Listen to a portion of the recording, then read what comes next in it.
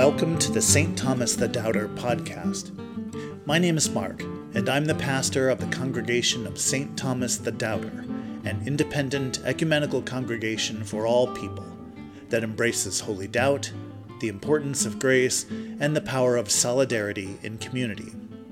You can find out more about our congregation online at stthomascongregation.org.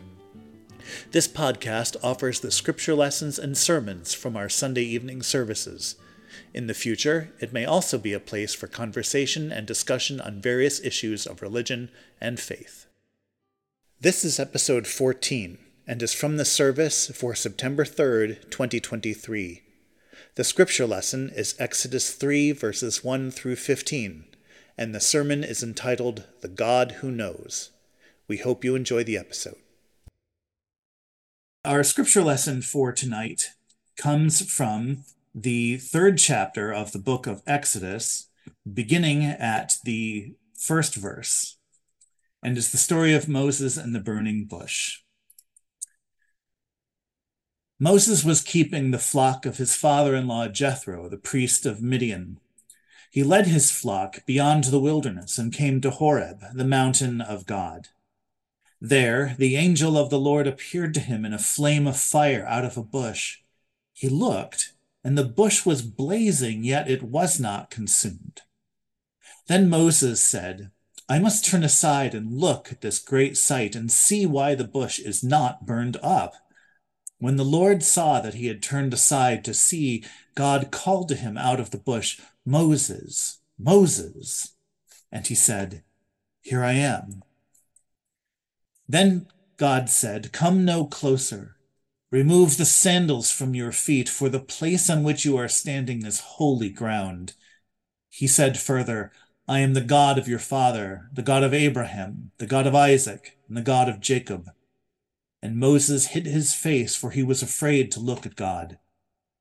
Then the Lord said, I have observed the misery of my people who are in Egypt. I have heard their cry on account of their taskmasters. Indeed, I know their sufferings, and I have come down to deliver them from the Egyptians, and to bring them up out of that land to a good and broad land, a land flowing with milk and honey, to the country of the Canaanites, the Hittites, the Amorites, the Perizzites, the Hivites, and the Jebusites.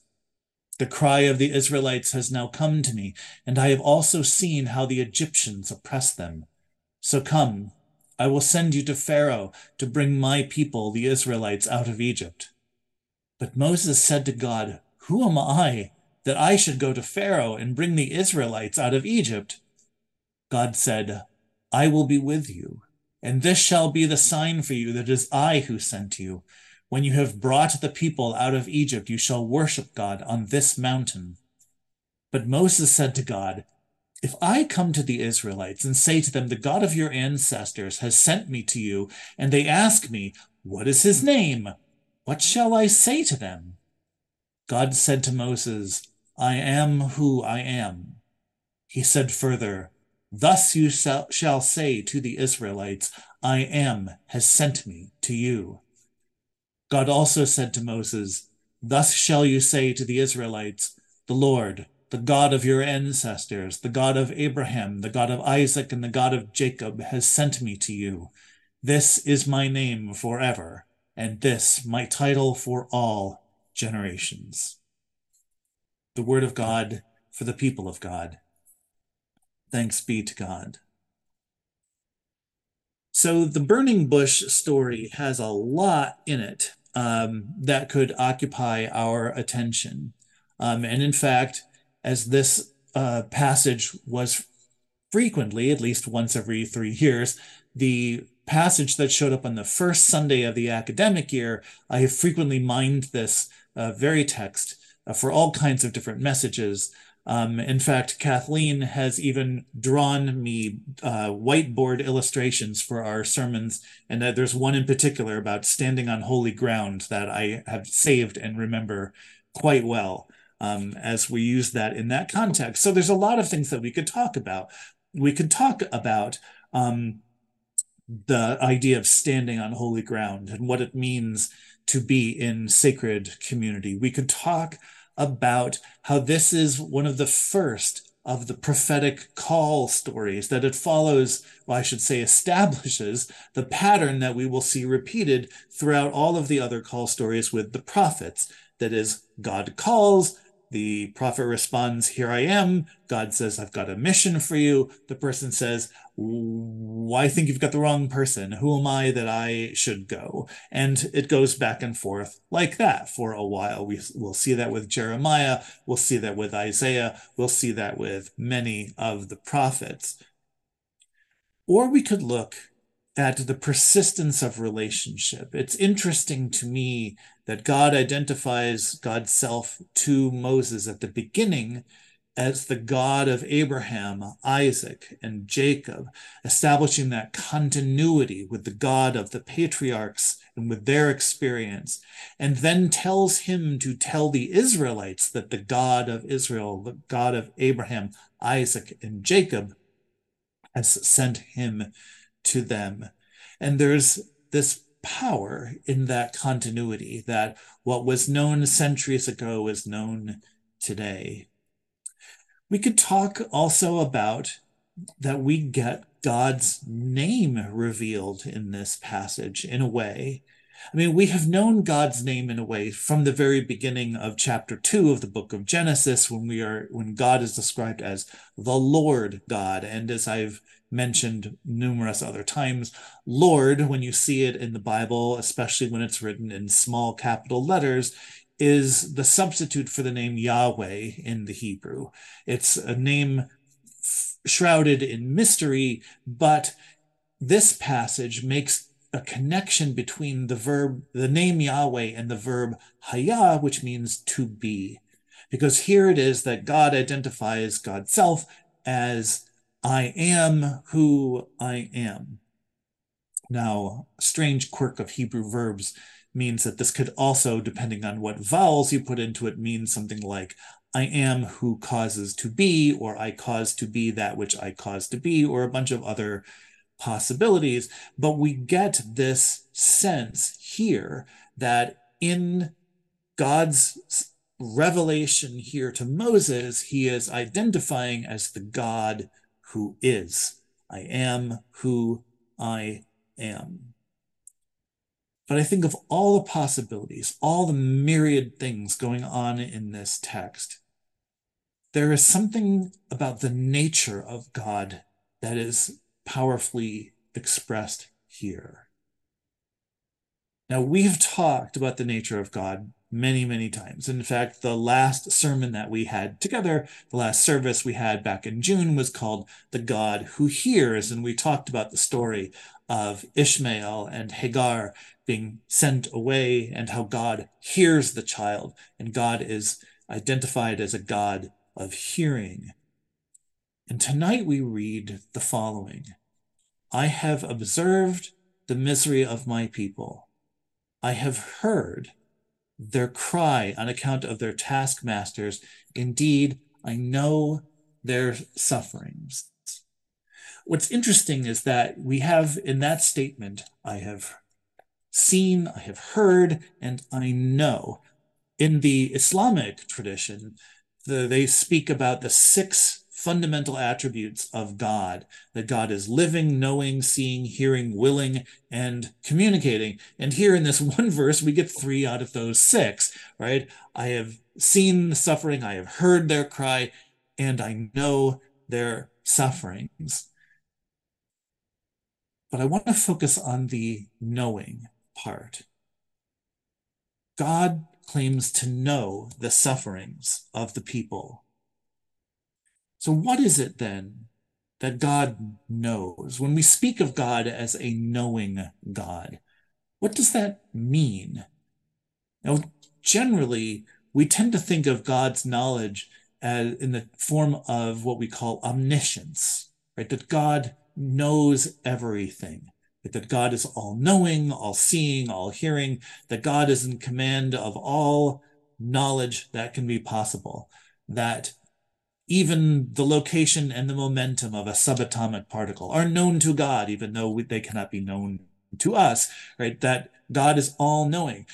But this very common portrait of God's omniscience raises all kinds of philosophical problems for us, not the least of which is, do we have free will if God knows what we're going to do?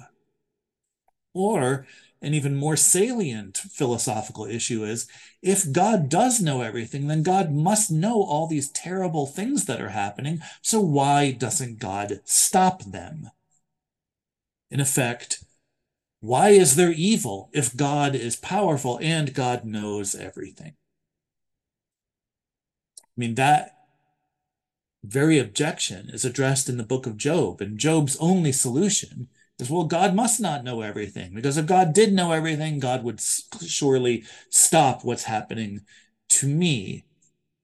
And to be fair to Job, there are certainly instances in the scripture where it does not appear that God knows everything. God doesn't know where Adam and Eve are in the garden. He doesn't know why they're hiding. He doesn't know who told them they were naked. He doesn't know all these things, right? They have to tell God their story and catch God up. God can also be talked out of things, as he is by Abraham, as he is by Moses, as if God had not yet considered the points that those folks are going to raise. So Job might have some permission for thinking that perhaps God doesn't know everything, but that doesn't really solve our greater philosophical problems, and that's not the kind of knowledge that I think is being talked about here. See, when God says that God knows the sufferings of the people, I don't think that it means that God is aware of them or God has become informed of them. It means something else, something deeper. See, the Hebrew verb yada, which means to know, but not quite in the same way that the English verb to know means to know. There are some languages that have different levels of understanding. In French, for example, they have two verbs that mean to know. They have connaître and savoir. And savoir is a deeper knowing. It's a kind of knowing within. And that sense is closer to the Hebrew sense, which means to know by experience, to really know something. It's the difference, and I know we've all experienced this, between being told how to drive somewhere and driving there yourself, right? When you do it yourself, you learn it in a way, you know it in a way because you have experienced it. You are more likely to remember it more than simply someone saying, go down 3 blocks, turn left, and so on. Even if you get lost that first time, you will still know the way better than if you simply memorized it from the paper. You will have a knowledge, a deeper knowledge. And that is the sense of this verb that is being explored here. Excuse me. When God says, I know their sufferings, he's not admitting to being intellectually, cognitively aware that the Israelites are suffering. God is saying, I know what they're going through. Now, this is perhaps one of the most surprising and profound revelations in all of the Hebrew scriptures. One that we might, as Christians, take a little bit for granted because we tend to see everything through the lens of Jesus, and Jesus knows our sorrows. You know, we sing that hymn, Jesus walked this lonesome valley, and all of those kinds of hymns that talk about Jesus knowing what we went through. But here on Sinai, God says to Moses, I know, I have experienced their suffering. And this is powerful because in the ancient world, many, many religions believed that their gods were powerful. A handful of them, few, believed that their gods were good. But only the Israelites believed that their God was powerful, good, and vulnerable. Think about that for a moment, that God can choose to experience suffering, that God can choose to experience what we are going through, that God is not distant and aloof and disinterested the way the Olympian gods were, or the gods of the Egyptian pantheon, right? These gods didn't care what was happening to us. They might find us fun playthings. They might find us, fun things to manipulate in order to get revenge on some other god, but they didn't care. They didn't feel for us. So here in this one verse, I have seen, I have heard, I know God reveals something so profound, so transformative, that it's often only the fifth or sixth thing that we notice in looking at this text. It's hiding there in plain sight. The God who knows, the God who experiences along with us. I mean, this understanding of the knowledge of what knowledge is experiential, by the way, is how you make sense of all those verses in the Bible that talk about Adam knowing his wife and they had children, right? It's a much more experiential thing than it is that, it's not telling us that Adam said, "Oh yeah, I know her, that's Eve," right? It's talking about the ability to know through experience, through intimate acquaintance. And here God is saying the same thing about the suffering of the people in Egypt, that God knows. And so what does that mean for us? It means that even in our deepest sorrow, even in the lowest places we can be, and in the ancient world, there were no lower stations than being slaves. You were not considered even a person. You were property. In fact, the word that the Romans used to use for slave, servus, means literally someone who was spared from death, right? I would have otherwise killed you in battle, but I'm taking you as a slave. I have saved you. You're my servant, and therefore you belong to me. Your life is mine, right? You're not a person, really. And what this story is saying is that's the one God knows. Those are the ones that God has declared solidarity with. Those are the ones whose story God knows.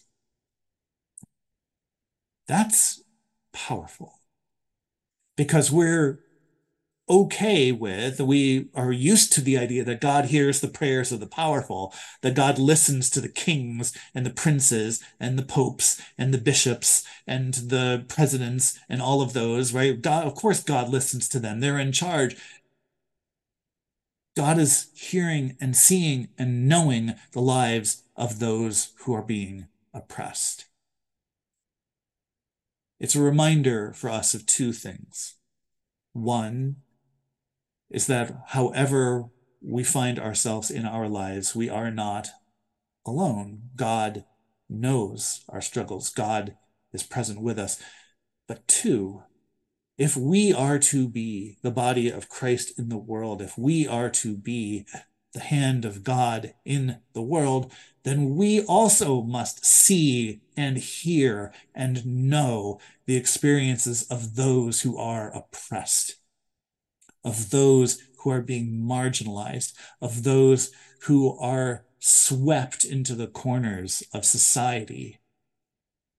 Those are the ones that God declares solidarity with. Those are the ones that we, as the people of faith, must also.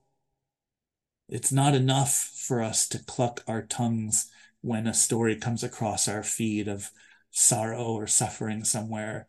It's not enough for us to shake our heads and say, "Oh, how sad."